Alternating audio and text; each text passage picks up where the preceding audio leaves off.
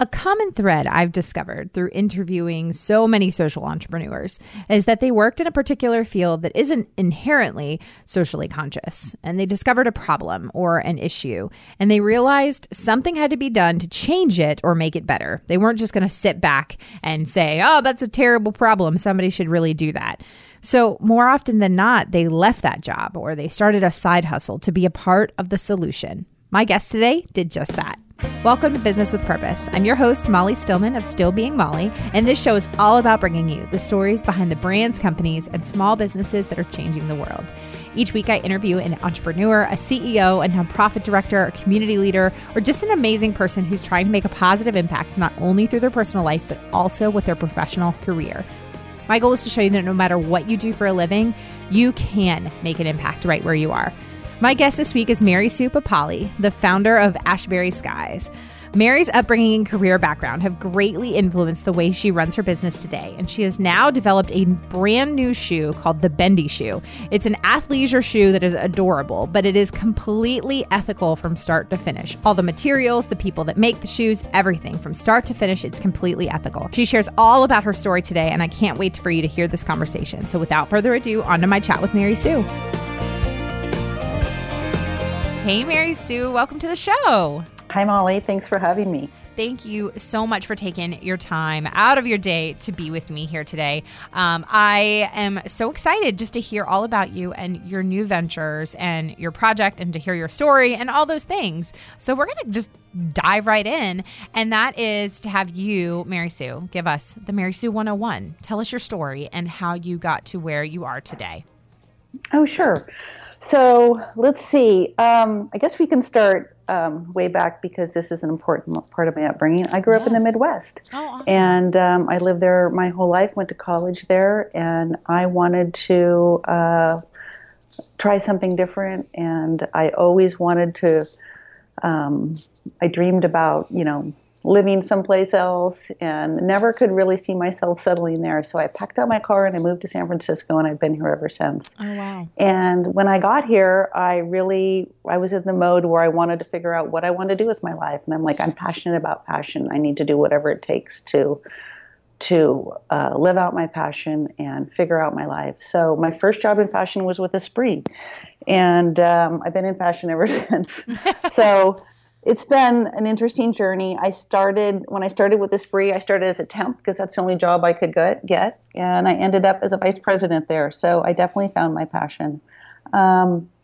Interestingly, I was this was in the 80s. And, at that point, there was a lot of fashion, and I ended up in production. So I ended up in the manufacturing side of the business. So I was traveling all over the world and in charge of the manufacturing of goods. Yeah. And I learned so much, and it was an amazing ride. And that led to other jobs in fashion where I ended up more in the buying side as well. And then after many years of that, I decided that I was really getting burnt out. It was just the intensity, and in retrospect, there was a lot of, I was I was a cog in the wheel for fast fashion is what I was. Yeah. And I started sort of recognizing that, and I didn't feel right, and I wasn't sure what I wanted to do about it, because back then no one was really acknowledging that was a bad thing. Yeah. But I saw a lot of things along the way. And then I was, later in my career, I worked for a large multi-chain retailer, and I was in buying. And I also saw a lot of, every year we would want to produce more and figure out how to get people to buy more. And I knew that wasn't sustainable either. Yeah. So this was back in 2011. I'm like, I don't want to do this anymore. Yeah. So I have to ask just quickly, when you said that, you were traveling and you knew that this was, you were in charge of manufacturing goods, and then you were on the buying side, and you said that you saw a lot of things. For people that maybe aren't familiar, maybe they're new to this concept, can you kind of explain a little bit of what are some of the things that you saw and experienced that you were just like, there's something wrong with this? Well, I have to say, at the time, it was hard to really put my hands around. But in retrospect, because I did participate in it for years, but in retrospect, I see it a little bit more clearly. But there's one story that sticks out that is very painful to recollect. And it was an egregious environmental violation that I witnessed on one of my first sourcing trips to China. And this was my first job in fashion. I was traveling to Asia every 3 to 4 months on business trips as a production manager. We were in Guangzhou, China, and we were visiting a tannery that was making kidskin leather. And the way it worked is after our stamp of approval, it would then be sent to a local factory. And then it would be produced into sandals in that case, because obviously I'm in the shoe business. So what happened was when we got there, we met the tannery guy, and the shoes weren't ready, or the skins weren't ready. So there was a little song and dance, went back and forth about when they were going to be ready and if he was going to be able to deliver them. And he then took us on he said we needed a few more weeks. And so he took us on a tour, and he wanted to show us that the skins were actually done. He led us into the back of a building where there was a large window through which I saw a small pond. Something immediately felt wrong, and I noticed that the pond was purple. So this guy had absolutely no health or safety procedures to protect the workers or the environment, and he was dumping these waste into a pond behind the building.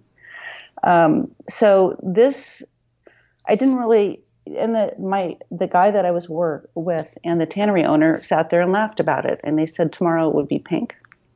So I later came to realize that this was not the only colorful pond, in southern China. And these kind of practices and the disregard for the environment were going strong. So it's these type of things that have been happening for the last 30 years. And I'd like to say that this stuff doesn't happen anymore, but I can't say that, I can't say that for sure. Yeah. So you then moved into, you're getting later into 2011 and you're really starting to see that there are some things that need to be changed. And so what happened from there? Well, I think I said that I don't want to do that. I mean, I didn't want to be a part of this. Yeah. Some days I would think, I'm like, what can I do to make up for this? And what can I do to educate people? Or what could I do? And I really didn't know what to do. I just sort of had a sinking spell about the current work that I was doing. And then when I was in buying and then I was clearly, just trying to get people to buy more and more and more, that was the other side of it. I saw long ago that this was not sustainable. And so it's not surprising that, the situation that we're in right now. So I decided in 2011 to just step aside. I mean, I didn't have any grand plan, but I knew that I couldn't do that anymore. So I did step aside, and I created Ashbury Skies, which is a small online shoe store for independent shoe designers. Most of our stuff was made to order. So it wasn't, the same in the sense that we were, producing mass quantities and getting people to buy more and more and more. And I loved it. I also wanted to take advantage of, the opportunities in e-commerce and how the world was changing. And then a small business with a beautiful site could actually compete with a larger site if we had good customer service and we photographed things beautifully and we could tell stories.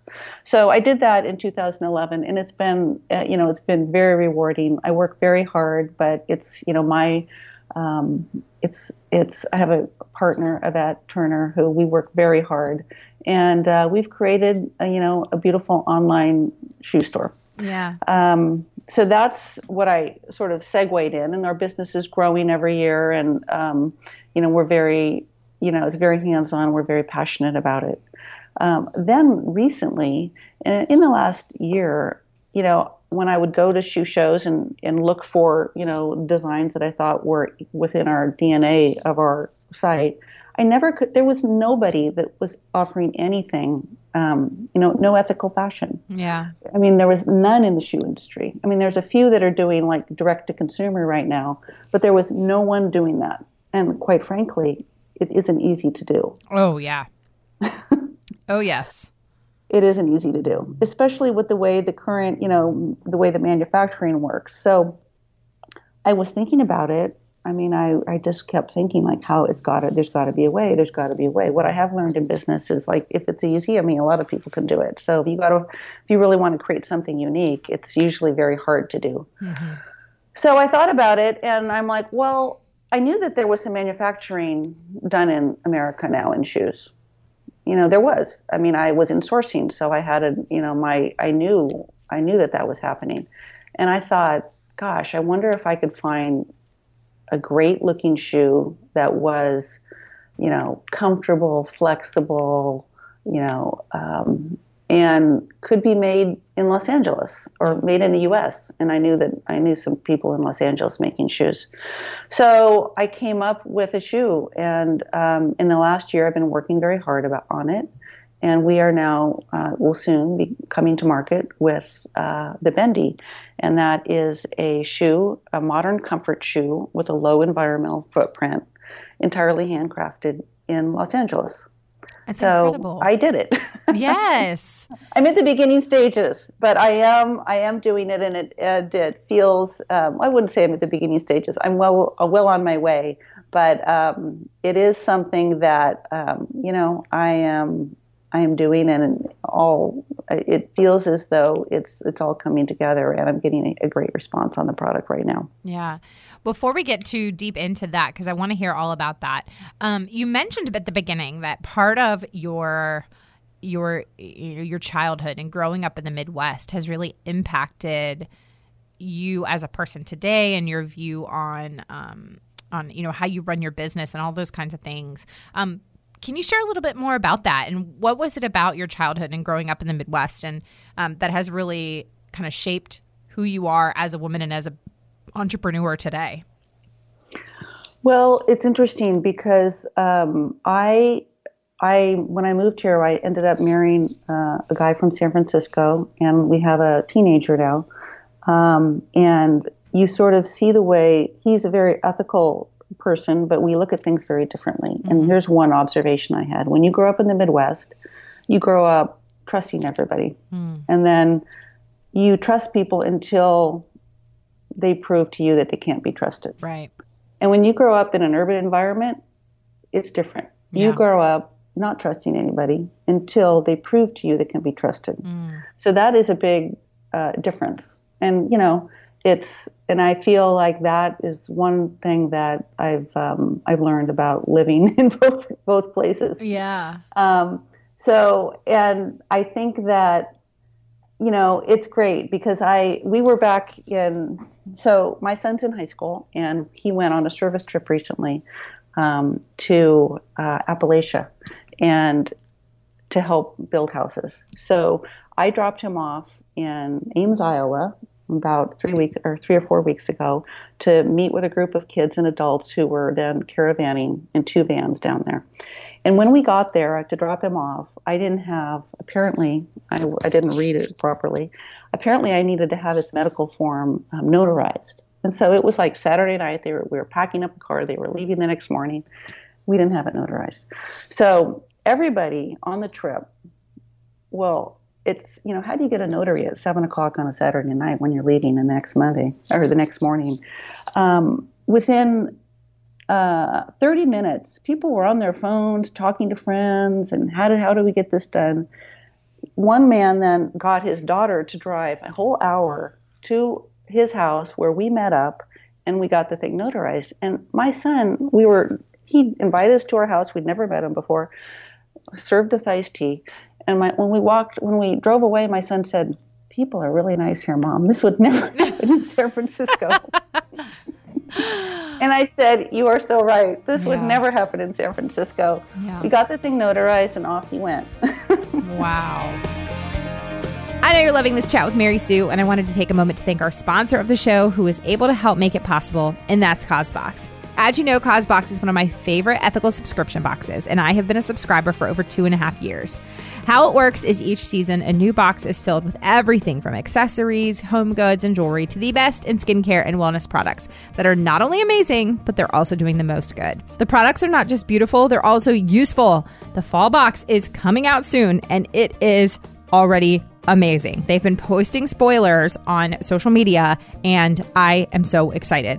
Now, like the summer box, I know this fall box is going to sell out fast, like really fast. I got some insider information, and it's like almost sold out. So you need to hurry if you want to get your hands on it. So go to stillbeingmolly.com/causebox. That's stillbeingmolly.com/causebox. And use the coupon code MOLLY for $15 off to reserve that fall box. Now, back to my conversation with Mary Sue. Where did you get the idea for the bendy? You know what? It wasn't as though this came about just that I thought it was a good idea. I mean, I wanted to do something like this, but there was some business behind it. Mm-hmm. I did a business plan, and I wanted to make sure that whatever I put out there had legitimacy about it behind, the numbers and the category. So one of the few things working in footwear right now is the athleisure category. So I knew the item had to be something in athleisure. And then that is where I started from. Then I went like, okay, people need something that's comfortable. And in fact, modern comfort shoe was sort of something that I was going for. That is something that, solves the problem. People want to look good, but they don't want to look frumpy. So that is the basis that I started with when we designed the bendy. Yeah. And one of the things that is incredible is that you have really brought in kind of a couple of different aspects of sort of the whole ethical space in not only just the manufacturing piece, but also the environmental impact. Talk a little bit about that, about why both of those things were important to you. Because a lot of companies, not that it's bad or the other, but it is, as you said, it's very difficult to do this. And for some companies, they might be a people first company, and they want to make sure that the people manufacturing their goods are paid fairly, that they're, there's no slave labor, no child labor, all those kinds of things. And so that's the main thing that they focus on. And then sort of the environmental piece comes second for them. And then there are some companies that are really focused more on the environmental side of things and want, using sustainable materials and those kinds of things. How were you really focused on sort of both aspects of this, of making sure that the people and the environment were treated fairly and the manufacturing was done well, and then this carbon footprint was low, all that kind of thing? How did you bring all those things into the creation of this shoe and this product? Well, it started because we wanted to be authentic and we wanted to be real. We didn't want to put a product out there and say it was something that it wasn't. Yeah. So really it started from just looking at all angles to figure out how we could do that and if we could do that. And I knew that if we made it in California ethically, that it would have a leg up over any other China-made shoe. And first of all, when you're making goods in California and you're working with responsible factories, you have, the U.S. has national, state, local laws in place that regulate how workers are treated, minimum wages, overtime, safety, all these laws that regulate waste processing, the use of chemicals. So that right there was going to make it better than a China-made shoe. Right. So I knew that was important. So that was actually the number one thing. And then second of all, we made the shoe. I mean, I'm not going to make it sound like it's so easy to make shoes in the U.S. I mean, you can find places to make them, but labor is significantly higher. This is why people don't make shoes here. So we designed the shoe that was very simple. It has only 4 components, and it's very easy to make. It's high quality, responsibly sourced leather, and then it's just hand stitched. So there's very few steps in making it. So we were able to save in labor in a way. I mean, there's less labor in this shoe than it would be in a typical sneaker. Yeah. A typical sneaker would have 30 components. Ours only has 4. So it's simpler to make, and therefore we could make it in the U.S. So that was part of it too. And then we just looked at every component along the way to make sure that it was most, responsibly sourced that we could find. And there's certain things that aren't perfect about it because we still are bottom. There's nobody making bottoms in the U.S. anymore, so we couldn't. We are still importing the bottom, but we're not going to, mislead anybody and says that our shoe has zero impact. I mean, going barefoot is zero impact. Yeah. That's not going to happen. But we do have a simple construction of responsibly sourced materials made by some shoemakers in downtown Los Angeles. This allows for less transportation, fair wages, and we're keeping it right in our backyard. So these are the components that feel very right to us. And this is why we can,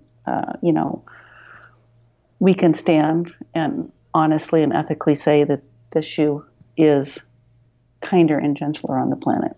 Yeah, that's awesome. When did you launch the shoe, and what are sort of like the plans for it? As you know, I know things are still in the early stages. You are selling them. People can find them. Obviously, I'll have the link to where people can see them. They're adorable. They're great. Just really, they look. I mean, I think very much like you said, sort of the modern comfort shoe, athleisure. The silver ones I have my eye on right now. What is sort of like the next thing for you guys? Well, my goal would be to make the bendy, continue to grow the bendy. I mean, we see this as, so I'll step back a little bit, is that as when we built Ashbury Skies, and we grew the business every year, and things were going well, but we realized that we really wanted to have something proprietary so that we would be the only one selling. So we wanted to, I would love to have the bendy, grow and be an important brand. And we are trying to redefine eco-fashion. We are trying to start a revolution, rethinking fast fashion. And I would love to be able to use the bendy to have that conversation with young women so they might be able to rethink their consumption and educate them on why this product is better. I mentioned recently, I was in the Midwest recently, and, there isn't a lot of, there wasn't a lot of awareness of what fast fashion is doing to the planet. Mm-hmm. I mean, where I live, it's an important topic. And in my world, in San Francisco, people are talking about that. But when I do go other places, I felt like that isn't, as on people's radar as much. And if I can use the bendy to have this conversation and to get women talking about it, then that would be my goal. And to, again, try to reduce emissions so we can, we can have a kinder and gentler planet, and fashion there can be an awareness of what fast fashion is doing to the planet. Yeah. I mean, that conversation needs to happen. It's, as you know, I know you've had shows on this. It's rough out there. It is. It is. And it's something that, I mean, obviously, even I live here in Durham, North Carolina, and it's still a new conversation here. And, some people call the Research Triangle Park, RTP area here, kind of like a mini Silicon Valley. There's so many high-end tech companies and a lot of startups here. And, this is a quote unquote progressive area. I mean, there's just, all those kinds of things. And yet this is still a relatively new conversation that is being had.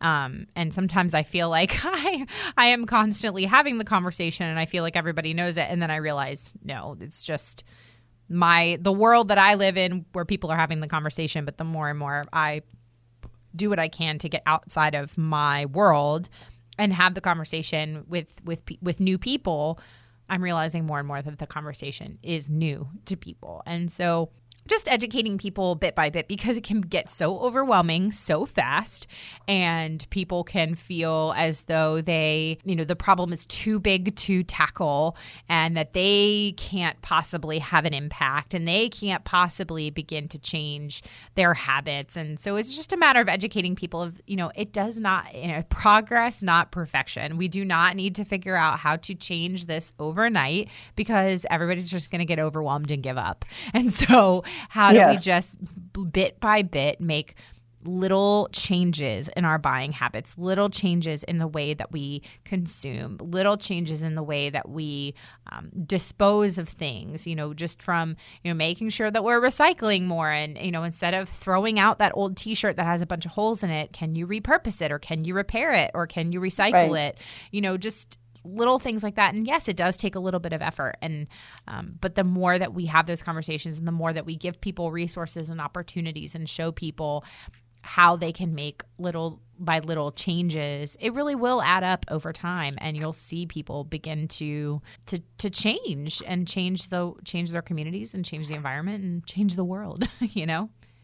Well, that's true, and I don't know if you've known that much about the Ellen MacArthur Foundation, and it's a campaign to stop the global fashion industry from consuming a quarter of the world's annual carbon by 2050, and I am so all about this. And I think that, it's a long way away, but if we could all set goals for that, and we could all do a small part. And it's just as consumers we can, but, from in the industry as well, I think larger companies can combat waste as well. And they can use materials more effectively. They can create longer lasting clothes. They can encourage people to reuse their garments. So they can do things too. So it's not just the end consumer. And I feel like that's going to start happening. I really do. Yes. Amen to that. Well, Mary Sue, before we transition to the get to know you portion of the show, where can people find you and learn more about the Bendy Shoe and this project and all of that? Well, you can go to Ashbury Skies and look for the Bendy there. You can Google the Bendy Shoe, and you can find our campaign as well. Awesome. And I will have those links and the information in the show notes for everybody as well. So now this is the portion of the show where we transition to more of a get to know you and just ask you some fun questions. And as my listeners know, this is also my husband's the portion of the show where my husband, who is my executive producer, inserts his sound effect of his choosing to transition us to the get to know you portion. So, Mary Sue, are you ready? Yes, I am. I'm against all its me's. So self-absorbed and egotistical. It's like those hip musicians with their complicated shoes. If you could steal credit for any great piece of art, song, film, book, etc., which one would you claim credit for? Oh, geez. I think it would have to be Imagine by John Lennon. Oh, that's a good one. I like it. That is pretty much a piece of pure beauty. And if I could possibly have the mind and the imagination to create something like that, that would be pretty awesome. That's awesome. Speaking of music, if we were to hook up your recently played playlist to this podcast, what might we hear? You know what? I was recently playing with my some nieces and nephews, and you would find the hot dog song, the hot dog dance song from Mickey Mouse. Yes, you would absolutely hear that on mine as well. That song is literally playing in my head as we speak because it is hot dog, I love it when the kids dance to that. Oh my goodness. Yeah. My kids are also obsessed. So Mickey Mouse obsessed. Okay. And then what is one product you can't live without? Like it's your thing. You know what? It's Peet's Coffee. Ooh, okay. Peet's Coffee, I'm not familiar. Yeah. I mean, I know there's a lot of new types of coffee and here in San Francisco on the West Coast that people are really into their coffee. But I mean, I try it all and I go back to the Peet's Major Dickinson's. It's a part of my life. I'm very happy about that. That is awesome. And then my last question, and this is a question I love to ask my guests, and is what are you most grateful for today? I am most grateful for an incredible support of friends and professionals that I've worked with over the last 30 years that have supported my journey to create the Bendy. Women and men have bent over backwards to help me get this off the ground, and the support has been absolutely overwhelming. I guess if I had any advice for, younger men and women in the business, I'd say that, take the time over the years to develop the relationships, have that cup of coffee, have that dinner with the people that are important to you in your career. Because honestly, these are the people who have shepherded me in this journey for the Bendy. And then I always have to say I'm really grateful for my son and my husband who have tolerated my intensity through this project.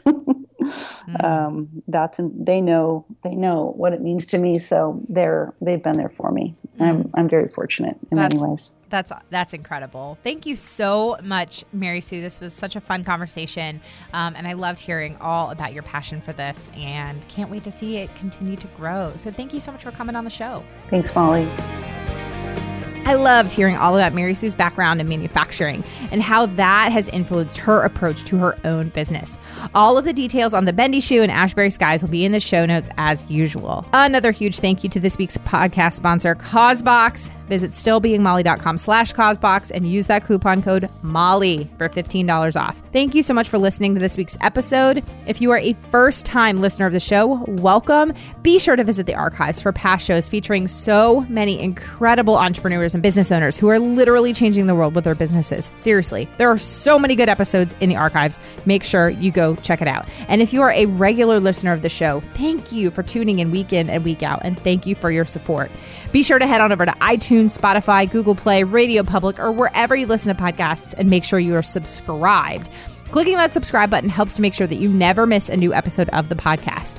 And if you would do me a huge, huge, huge favor, would you head on over to iTunes and leave us a review? Leaving a review of the show just lets me know what you're liking and how the show is personally impacting you. And if you share the show on social media, which when you do, it means so much to me, be sure to use the hashtag Business with Purpose Podcast or tag me at StillBeingMolly on Twitter, Instagram, or Facebook. This show is edited by my amazing husband and executive producer, John Stillman, and the music is by Mark Killian of Third Wheel Media. Thank you so much for listening, and go do something good with purpose on purpose.